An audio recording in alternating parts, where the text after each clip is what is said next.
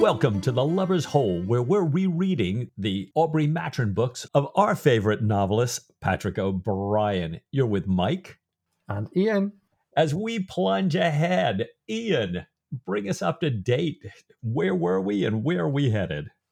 We are in the Nutmeg of Consolation, Mike.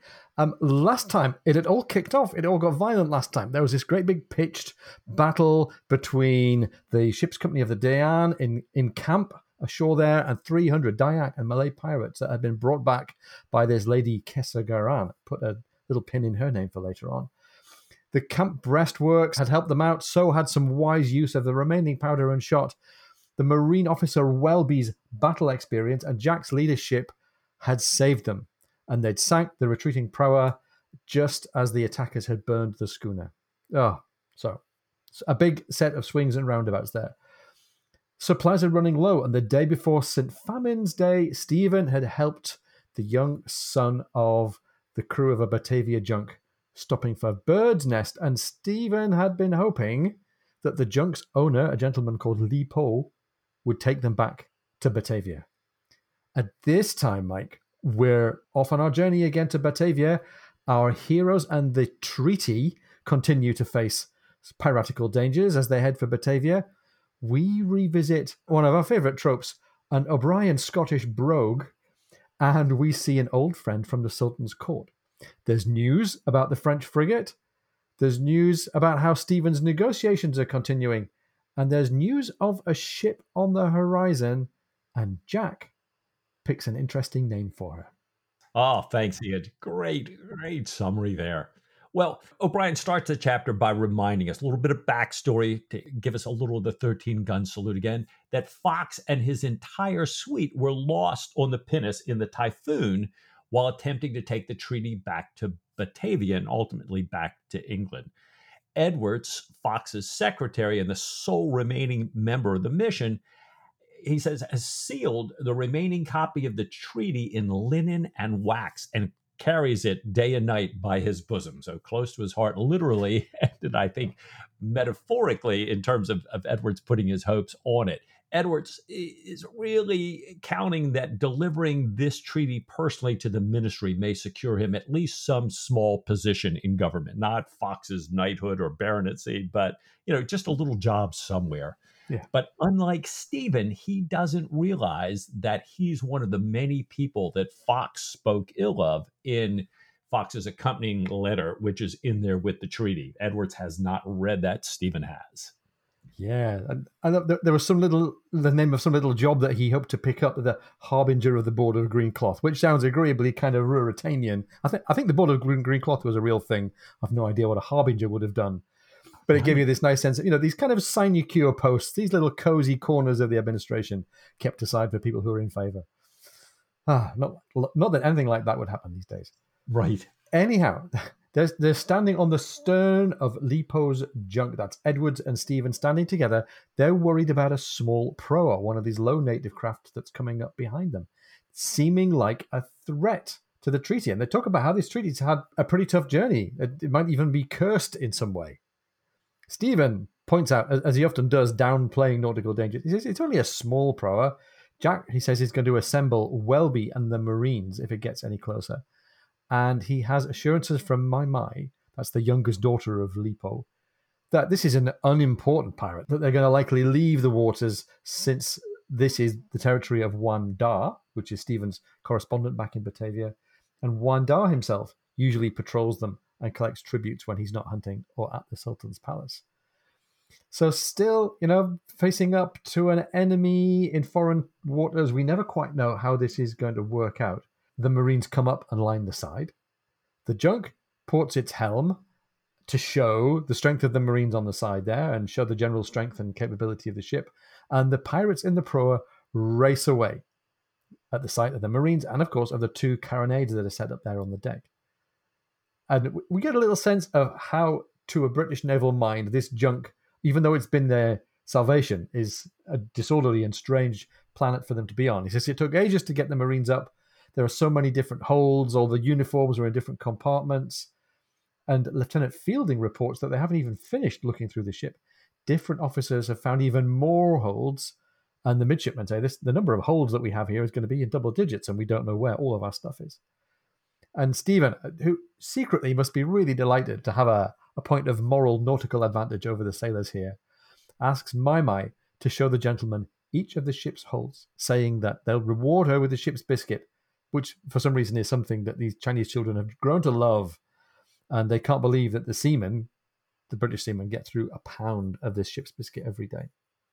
Jack notes that if the Diane had the junk's bulkheads, the internal walls that separate all these holds from one another, she'd still be swimming. As a little lesson for contemporary naval architecture there, compartmented design in commercial ships wasn't a thing in 1912 when the Titanic sank, and it's only partly a thing in commercial ship design now. It's absolutely a thing in warship design. It has been since the late 19th century.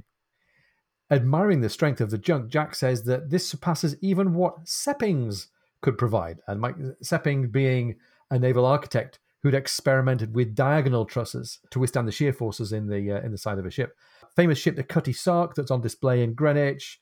That generation of clippers, much, much later in history, had diagonal bracing in the skin. And that was what made them stiff and fast. Ah, nice.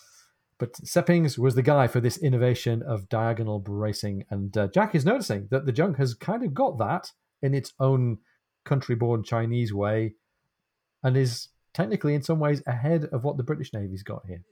We switch back to Stephen's point of view. He's going to change the dressing on Li Po's son, the young boy that essentially bought them their passage on this junk. And he's going to change what O'Brien calls the startlingly purple bomb. So Matron has really been playing this thing up big here. And when he gets to the Orlop to do this, he's surprised to find Macmillan drunk. Macmillan, who usually is a little quiet, doesn't drink very much. And Stephen kind of puts it down to him being a victim of the junk's much stronger arrack, which is now being used to make the grog. Probably Macmillan, had his usual less than full dose, but the stuff's so much stronger here. And even though he's drunk, his bandages are still wrapped perfectly neat, but he slipped from his neutral English of every day back into his native Scottish. Mike, I'm going to try and read this more or less phonetically, and I'm going to lapse into a very bad kind of Morningside-ish accent because I won't be able to help myself.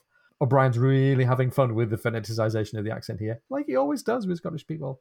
Right. I lay awake the night, he observed, and on a sudden it came to me why you had cracked yon wee bairn's leg.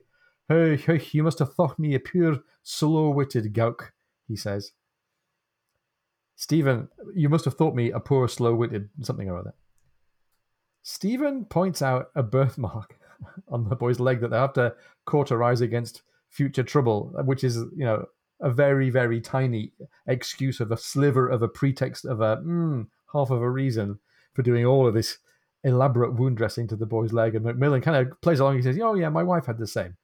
And this opens up a whole other round of conversation between Macmillan and Stephen. Stephen says, I didn't realize you were married. And later, in the same thick brogue, Macmillan confesses to Stephen that he'd always thought a wife was someone you could tell your dreams to. And very quickly, we get into this very dark description, this flashback into Macmillan's life. He said his wife finally one day threw his dinner in his face and told him, the hell with your folk dreamings, walked out of the door and left him. And Mike, we get this very, very awkward tale by metaphor and allusion and simile here of what Macmillan's trouble was. He said when he'd point the pistol with a certain triumph, the barrel would just droop. And Mike, Stephen seems doomed to hear lots of these kind of grim genitourinary psychosexual tales from all the people that he consults with. It makes my compassion and my ability to feel for some of the medicos out there if they have to listen to all these tales all the time here. Yeah. And people wrestling for exactly by means of what euphemism shall I tell the doctor that there's no lead in the pencil these days? Right, exactly. Well, Stephen heads to dinner with Jack. I think he hears the sound for dinner and says, Jack's very punctual. I think he's ready to get out from under Macmillan there. And they eat the remains of the babarusa, some cooked in the English style. And now that they're on the junk, some cooked in the Chinese style. And they have the best bird's nest soup that anybody below the rank of emperor would ever taste. So Mm. there's some advantages here. And Ahmed reports back. They'd ask him why the ship seemed to be stopping, and he comes back in and says it's stopping to let a pirate twice the size of their ship, the junk, come aboard.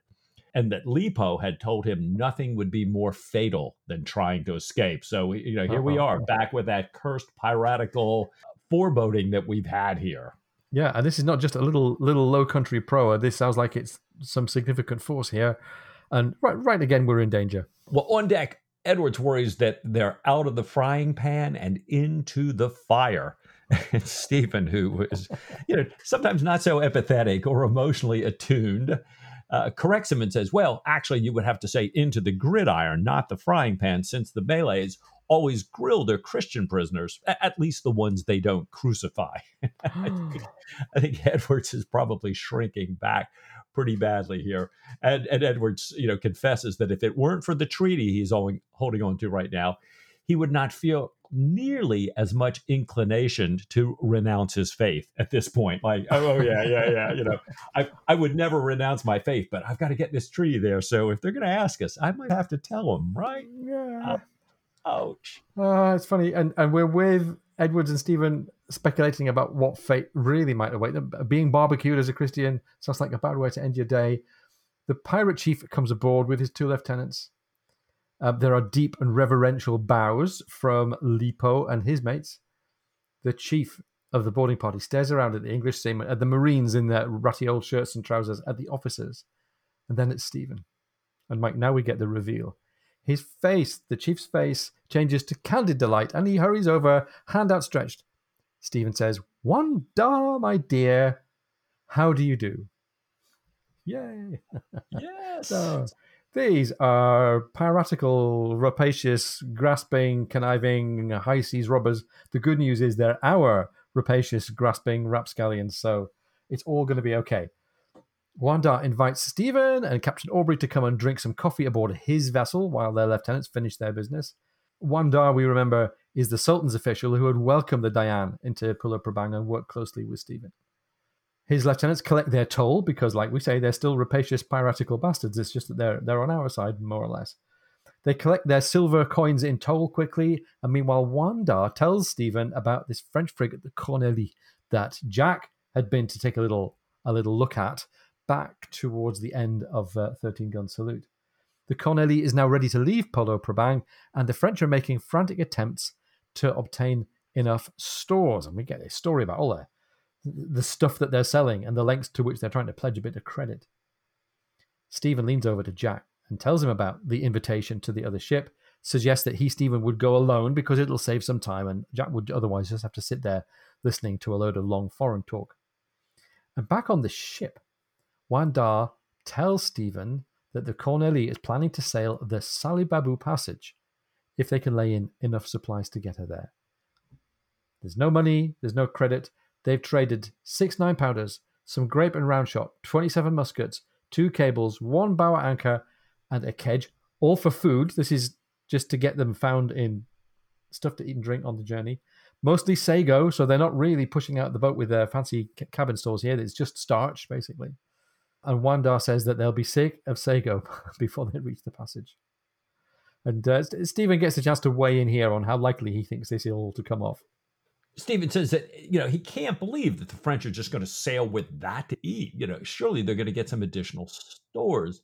And Wanda says they might if they come upon a weaker ship. Basically, they're not going to get any more in Pulau Prabang, but, they may attack a weaker ship, but they lack gunpowder.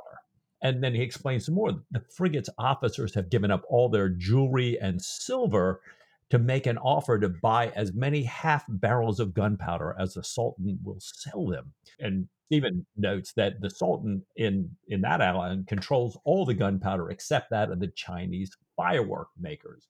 And Wanda says, the French may have bought a little bit from them, don't know. And Stephen asks, what's the Sultan going to do? Wanda says the Sultan is really busy. His wife's very, very pregnant. He has a new concubine, and he's staying busy with the concubine and leaving everything up to his vizier in terms of making this decision. So Wanda and Stephen who had hunted together, we remember. He Yeah. had helped Stephen buy the goodwill of the council members with his drafts on Xiaoyan. Stephen pulls out one of Xiaoyan's notes, gives it to Wanda, and asks him to kindly see if this will persuade the vizier not to sell the powder to the French. Because after all, if they get powder, they may be upset about the treaty. They may bombard Brabant in revenge. They may try to steal the English subsidy, all the gold that the English Yeah. left, strip the royal treasury, violate the concubines. And I think Stephen's laying it on pretty thick here.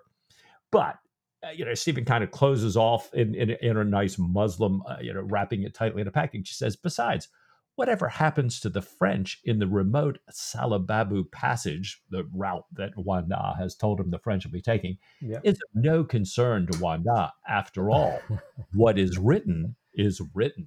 Oh, yes.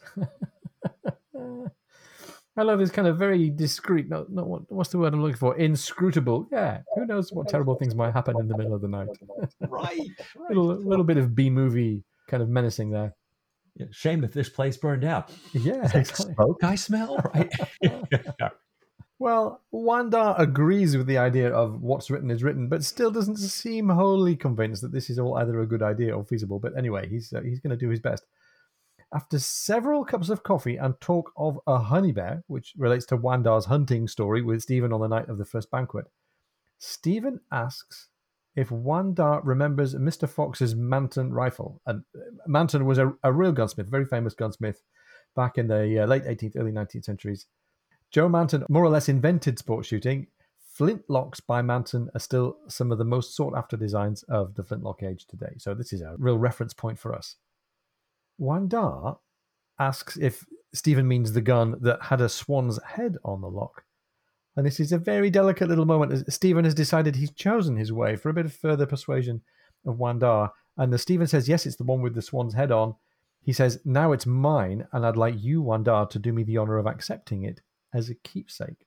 And Stephen promises to send this gun over with Wanda's boat crew since he has to leave now. I make it very nicely played by Stephen. I mean, we don't get much of the detail, but it just seems like a couple of little flickers of doubt in Wanda's mind, and Stephen's just dropped in exactly the right little inducements here to smooth the way. Right. Oh, I did love it as well too. What a savvy negotiator he is, and a guy who knows how to lubricate the social wheels here. Yeah. And find people's weaknesses. And we have one of these classic O'Brien changes of point of view here.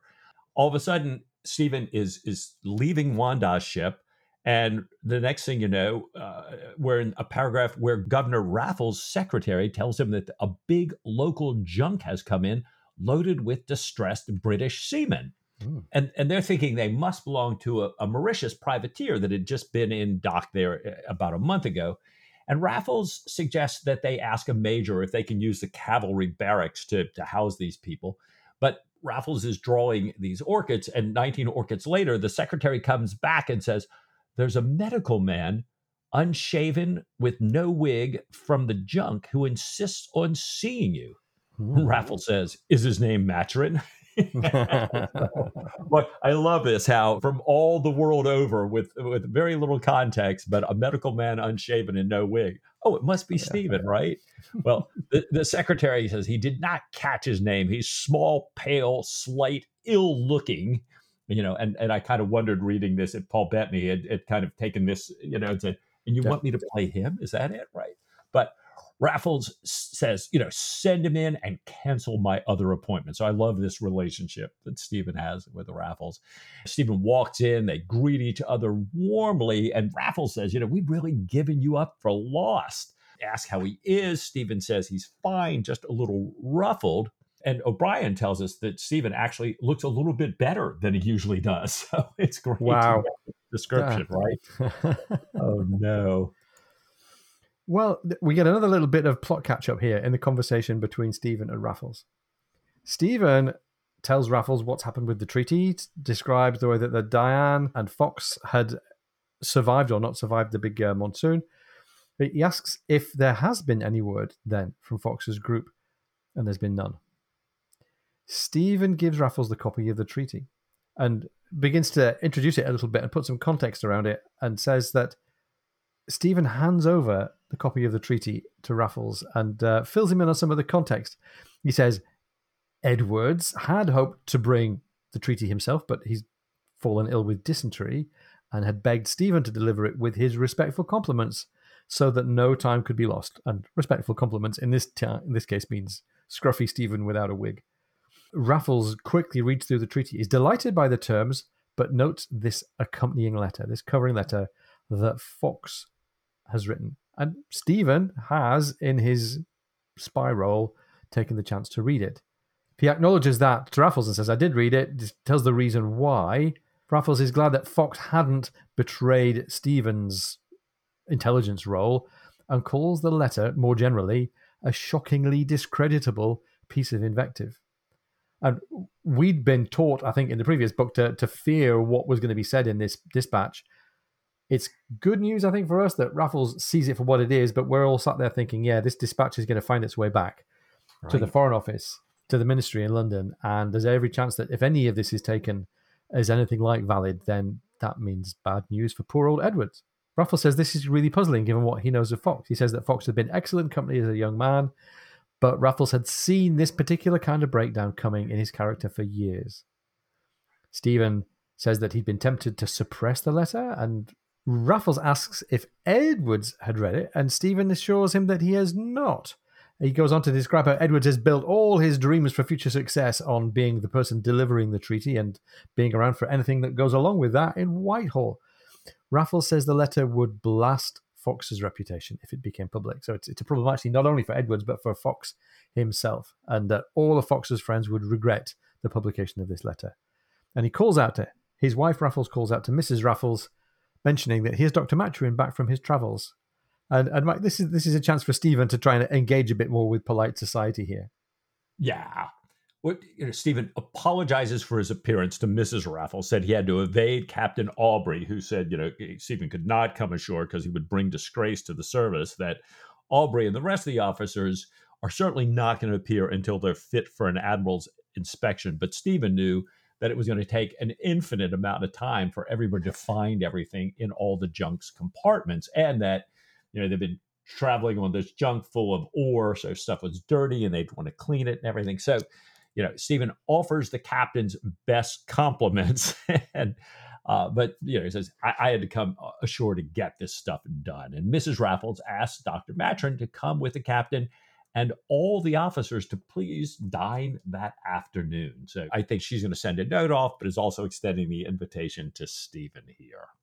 Raffles, now that Mrs. Raffles is gone, asks Stephen, how did you get this treaty? He's still so blown away by, it's kind of like the ministry couldn't have written it better. And Stephen said, well, there was the subsidy and Mr. Fox's arguments, but confides in him that mostly it was because of Raffles' banker, and Van Buren had introduced him to all the proper intermediaries to get the goodwill of a majority of the council. So essentially we bought them off, and we had Van Buren's intelligence, and we had Raffles setting him up with the money man that really worked out there. Now Raffles says, gosh, I hope you know that the government is not going to refund more than 1/10 of what you spent. So apparently Stephen funded a lot of the subsidy. And he said, and they'll only do that after 7 years of impertinent, repetitious questioning. Yeah. And Stephen says, well, it's all an indulgence that he allowed himself, partially, for the good of the cause, and partially to undermine Ledward and his friend. And then Stephen explains what happened to Ledward and Ray.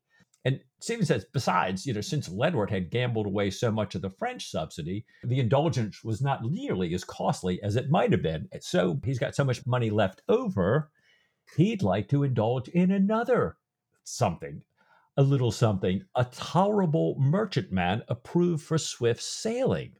And Stephen tells Raffles that, as you recall, we've got a rendezvous and the possibility of meeting the French frigate on the way to this rendezvous. So I think he's kind of trying to open up the door here to Raffles about getting them a ship, and as quickly as possible.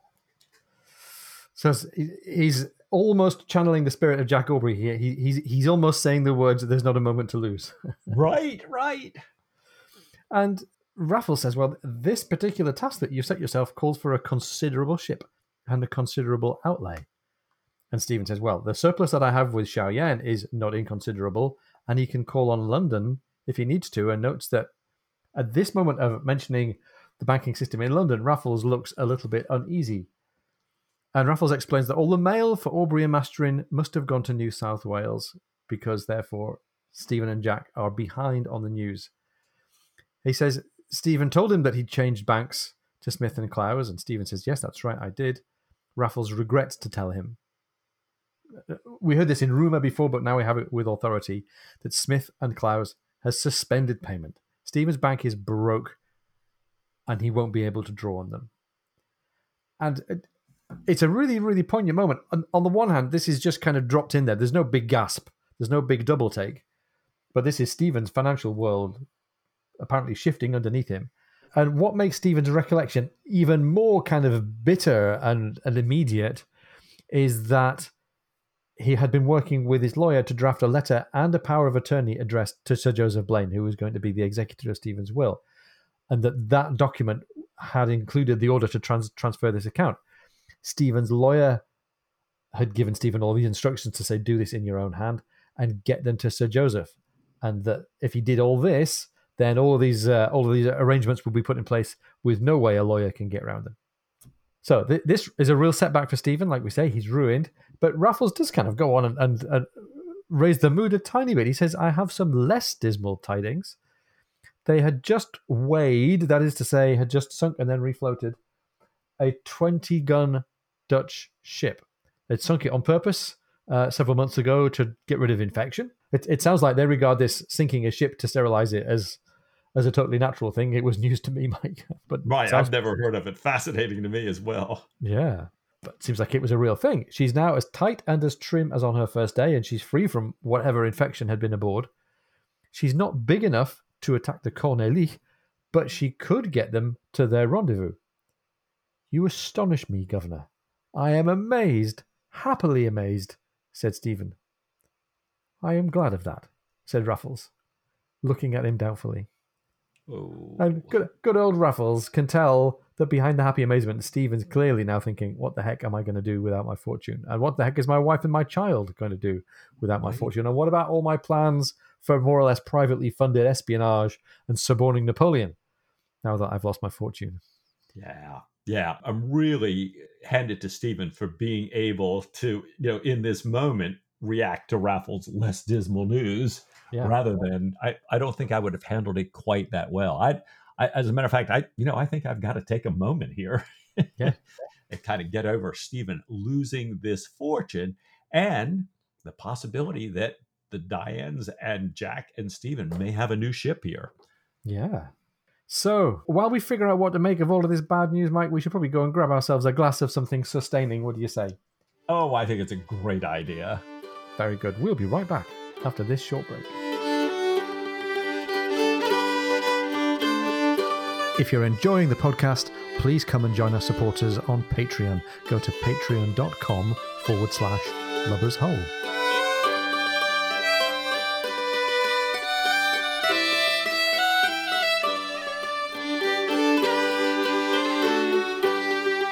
Welcome back from the break. I hope you haven't had any bad news, as Stephen just had, and that it's only good news, like the news of the ship.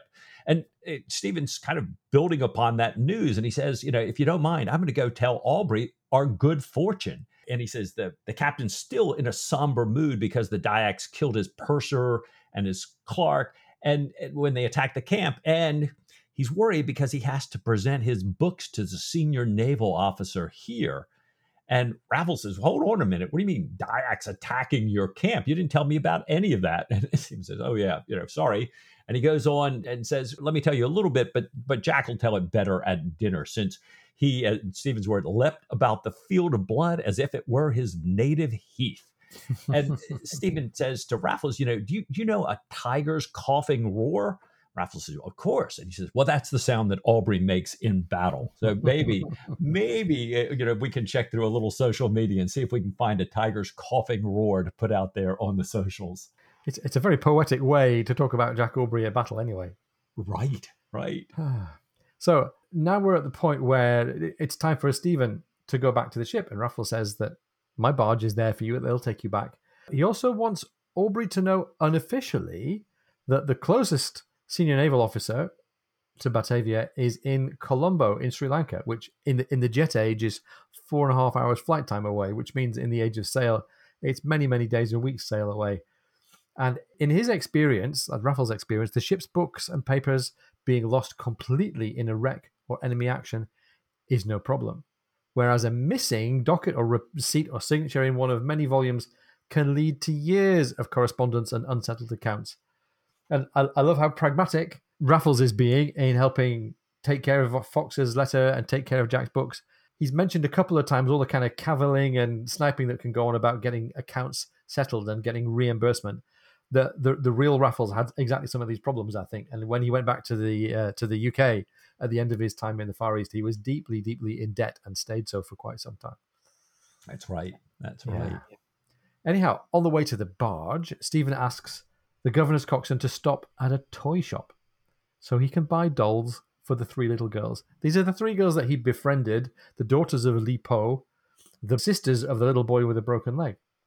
The coxswain wonders aloud to himself what a Chinese girl might make of a Dutch doll, which is what Stephen's about to go and shop for. They do find a shop.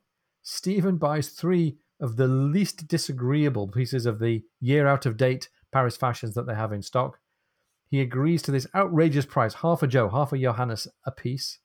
And in some bizarre piece of bargaining here, the shopkeeper woman throws in 3 chamber pots because Stephen had paid the first price and hadn't haggled. I'm not sure where we're going to end up with the chamber pots, but for now, that's Stephen's little extra bit of buckshy that he's got from this transaction here.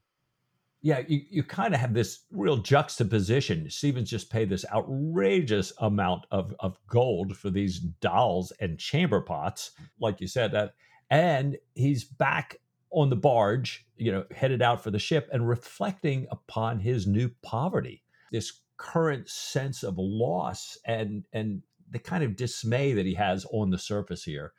And he remembers how, men in battles often suffer great wounds, but are hardly conscious of them, especially if they can't see them. They don't even realize they're there. And he says to himself, I shall dismiss it for a week or so.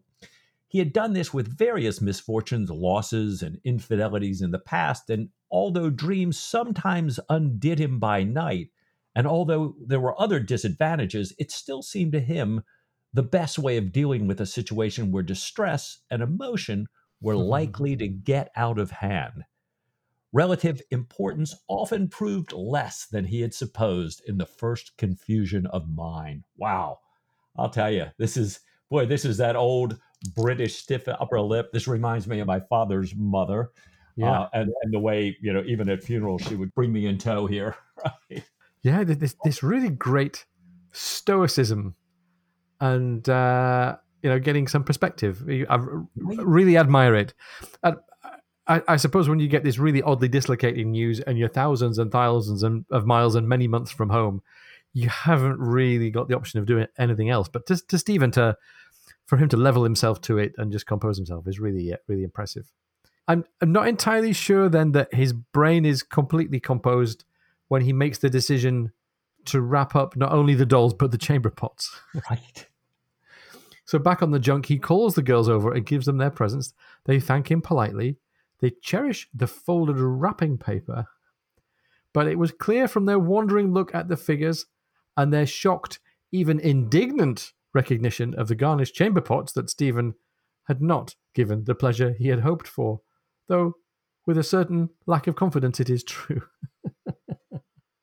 So this great, stoic, philosophic, contemplative mind of Stephen Maturin's has a gap in his playbook there, and that is being able to be the indulgent father figure to little girls. He's completely blown it here, handing over the chamber pots. Maybe this is an omen, Mike, for how Stephen's going to be as a parent. Right. Oh, my gosh. Well, Stephen heads to find Jack, and he sees clearly that Mrs. Raffles' invitation somehow has come ahead of him here. Everyone is elegantly dressed. Jack greets him with a severe tone. I think he's a little mad that Stephen slipped off the ship, dressed so shabbily. But O'Brien says, and also with an involuntary smile. And he's saying, and much credit have you spread on the service, no doubt. I wonder that they didn't set the dogs upon you. So he tells Stephen that Killick and Ahmed have laid out all his clothes. They started the moment the invitation was received. And Jack says, I'm going to call for the ship's barber. And Stephen says, hold on just a minute. And he tells Jack that Raffles has a 20-gun ship for him. And Jack is delighted. He also says that he had not told him that the Corneille would be sailing the same course that they would through the Salababu Passage, and that he had asked Wanda to persuade the vizier not to sell them any of the Sultan's gunpowder. And Jack's look of happiness disappears. Jack always wants that, fair fight, if you will, that straight up fight, not a bunch of, he has the little ruse de guerres, but not send them in with no gunpowder. There's no honor in that. Well, Stephen said that, at the time he did it, he thought they were going to be sailing a merchantman and didn't want her captured or blown up.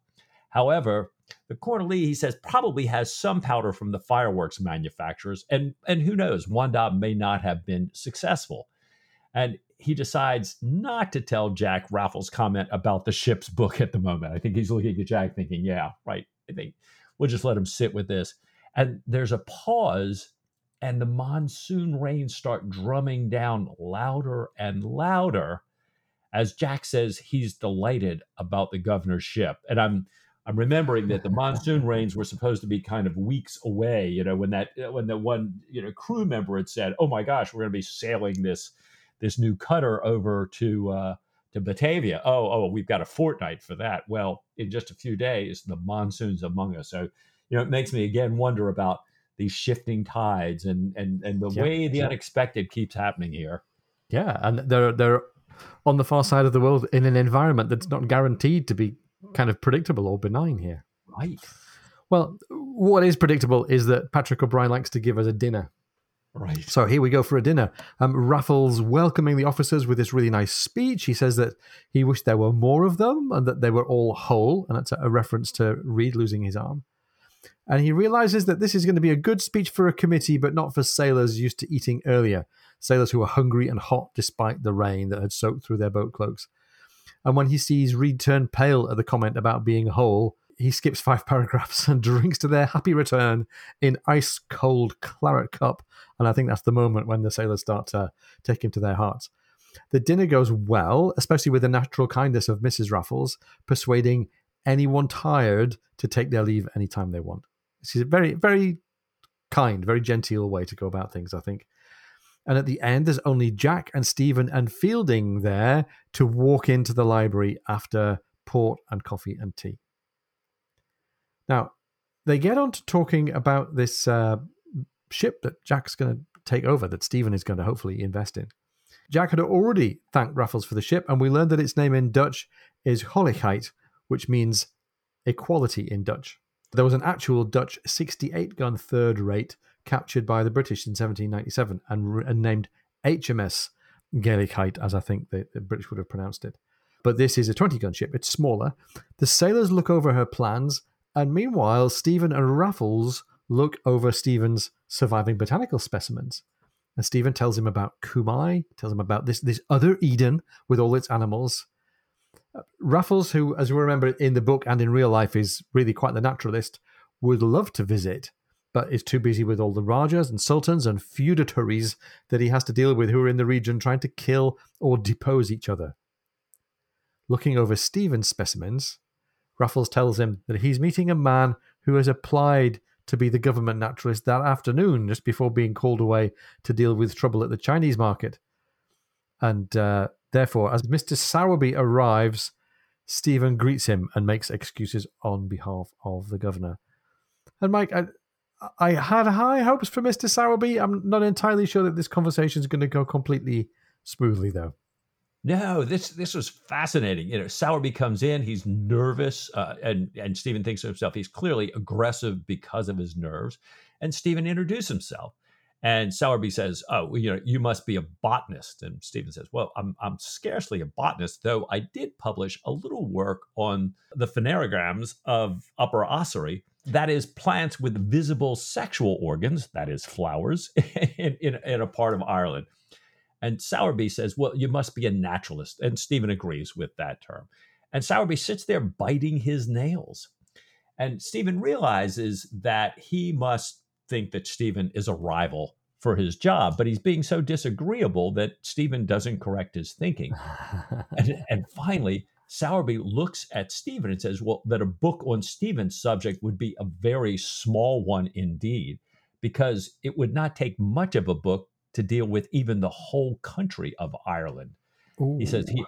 "Yeah, I know. It's like, whoa." He had heard of its poverty, but, and as O'Brien writes, was astonished to find out how very poor it was in fact, flora, fauna, and populace. Stephen says, well, not every island can boast the arbutus and the philorope. And he's trying to point out some of the natural wonders there.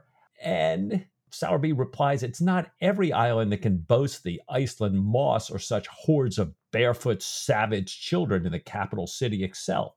Extreme poverty, he starts to say, and Sowerby, he was going to talk about the extreme poverty of birds, certain species of birds, but that word poverty all of a sudden brings right to the forefront of Stephen's mind his realization that his bank is gone under. And Stephen, he's kind of all of a sudden caught up by that emotion, and he doesn't want to show how wounded and angered he is by this confluence of all of Sowerby's continued conversations. He's talking about comparing Trinity College with Cambridge. He has a tirade about the disgraceful events of 1798. We've talked about that often, and about Romish superstition. So, he's hearing all of these horrible words from Sowerby and thinking about his own new financial situation. So he's delighted when Raffles finally returns. And he says to the governor that he's glad that he is there to see this moment when he is about to crush his opponent.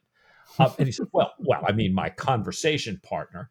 And I'm going to have a quote from a purely English authority, the Venerable Bede, a saint, who wrote in the year 664 in his ecclesiastical history about the plague that it, and this is a quote from the book, depopulated the southern coast of England, and soon afterwards, extending into the province of the Northumbrians, ravaged the country far and near and destroyed a great multitude of men.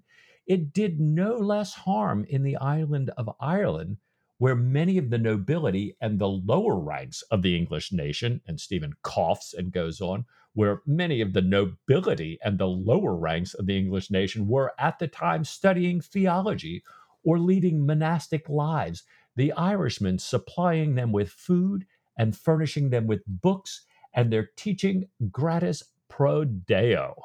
That is free for the sake of God. So Stephen is like, okay, here's one of your, English saints. Here's a great man who wrote one of the revered histories of England, talking about the Irish and their relationship with the English. So in your face here.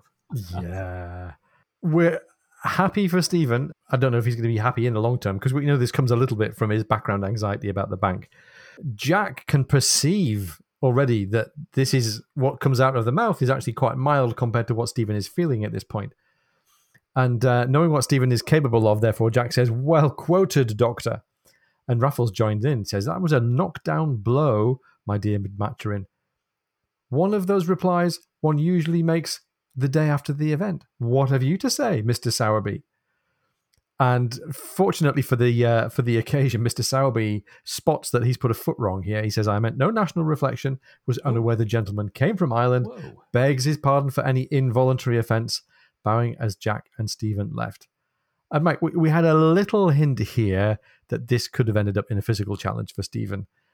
And we get a little bit of foreshadowing here of an encounter that's going to be much more brutal when we get to New South Wales itself. And in fact, Raffles helps us to look forward to that a little bit. He says that all's gone well at the market and apologizes that Stephen had to endure this particular outburst from Sowerby.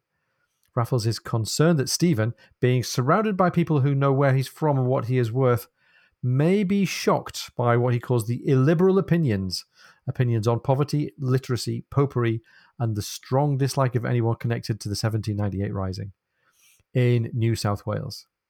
Stephen said he had a glimpse of it when they touched at Sydney Cove in the Leopard, and he'd come to the conclusion, he says, at that point, that their officers were a parcel of beggars on horseback with all the froward arrogance and vanity the term implies. And Raffles says, yeah, there hasn't been much improvement since then.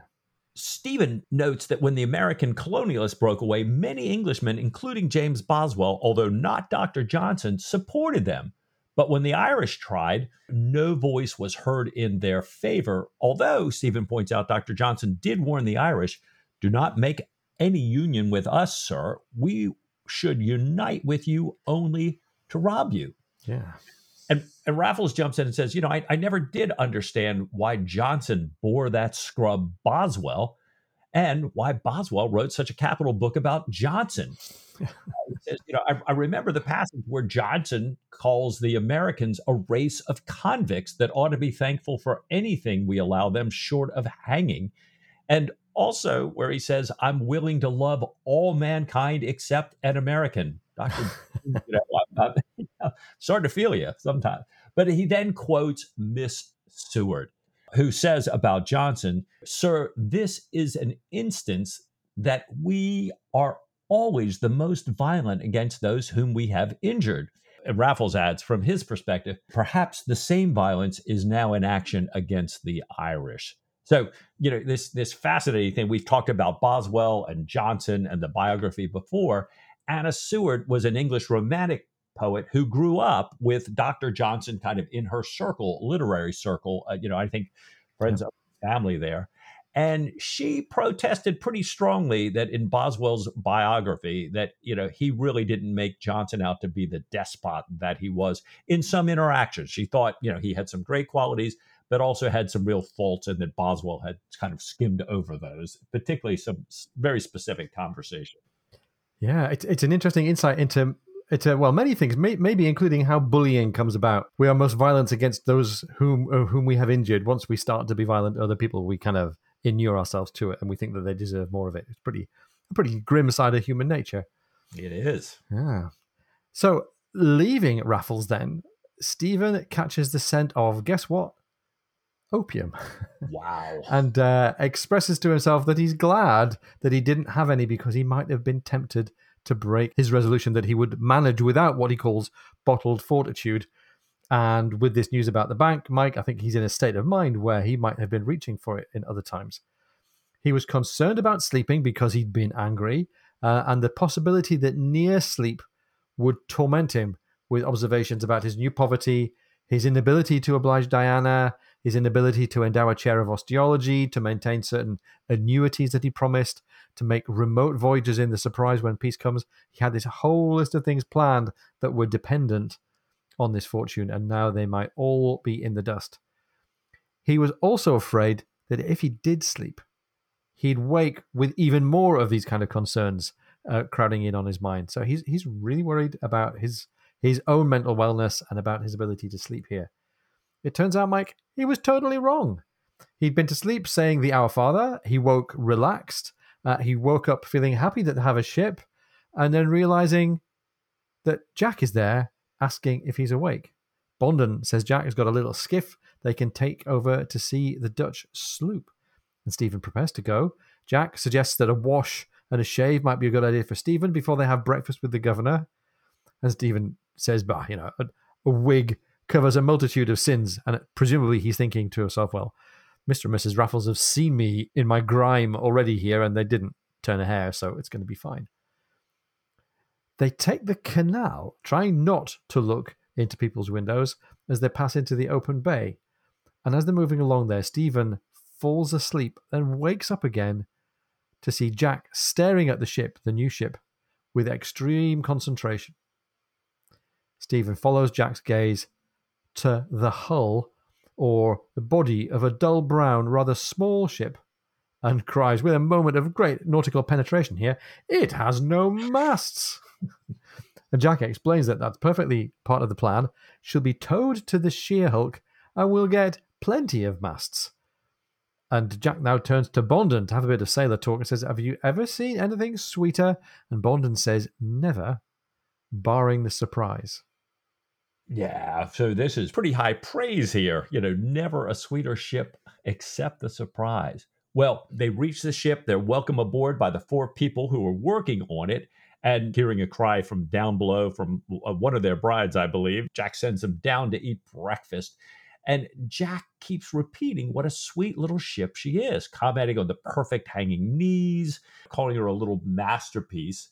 And then he turns to Stephen and he asks Stephen what title Fox tripped over during his first audience with the Sultan. And Stephen, being just really good at his Malay, says, Kasagaran Marwa Bungi Buddha Bahasa Haburan Buha Pala. Bravo. Oh, that's it's almost like an Indonesian was here in the room with us, Mike. Oh my gosh. Yeah. I dare say not. But Jack hears that and probably hears it much better than I said it. But, Jack, of course, like me, has no idea what it means. He says, I dare say. But it was your translation of it that I meant. What was the last piece? And Stephen says, Nutmeg of Consolation. Now, Ian, have you got a fuller translation here, don't you? Yeah, exactly. Thank you along the way to the Patrick O'Brien Guide for the Perplexed by Anthony Garrett Brown, which you can find on the internet here. The first 2 phrases, the first phrase beginning Kesagaran Mawar, means rose of delight. So this name Kesagaran is also a synonym for a rose. Bunga Budi Bahasa, if that's the right pronunciation, means flower of courtesy. And then the final little phrase there, Hiburan Buah Pala, means nutmeg of consolation. So this was in the series of very polite kind of fawning epithets to the Sultan, calling him Rose of Delight, Flower of Courtesy, and Nutmeg of Consolation. And it was this nice little tag here that Jack's lit upon. Yeah, Jack says, that's it. Those were the very words hanging there in the back of my mind. Oh, what a glorious name for a tight, sweet, newly coppered, broad buttock little ship, a solace to any man's heart. The Nutmeg for daily use, of Consolation for official papers. Dear Nutmeg, what joy. End of chapter 3.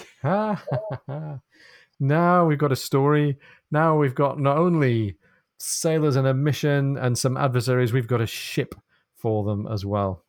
Yeah, I think, like you say, Ian, we're about to take off after a couple of really odd and interesting chapters here. Even this one where, I'm still scratching my head over Stephen's final interactions with the Chinese girls and the dolls and the chamber pots, and that run-in with Mr. Sowerby and kind of restirring this anti-Irish sentiment pot. And then finding Kasagaran's name in that line. I'm kind of glad that we know who we're perhaps up against, at least in the near term, and we might have a ship, one that we've heard is no match for her, perhaps to take us out for a direct showdown, right?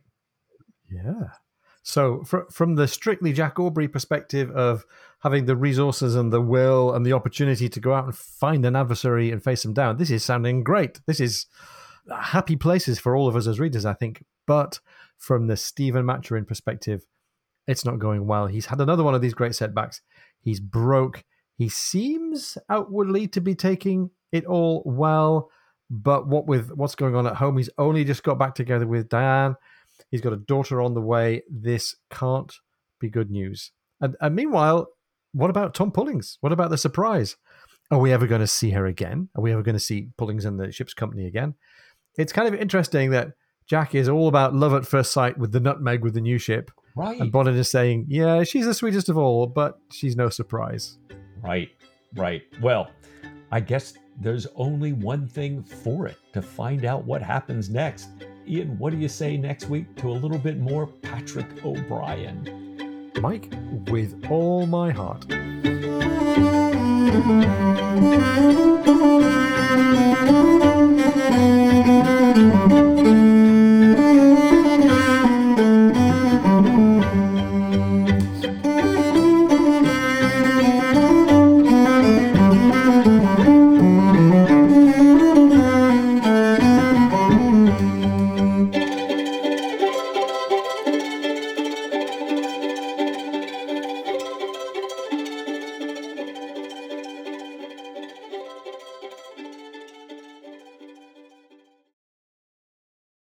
our favorite novelist, Patrick O'Brien. You're with Mike And Ian. as we plunge ahead in the nutmeg of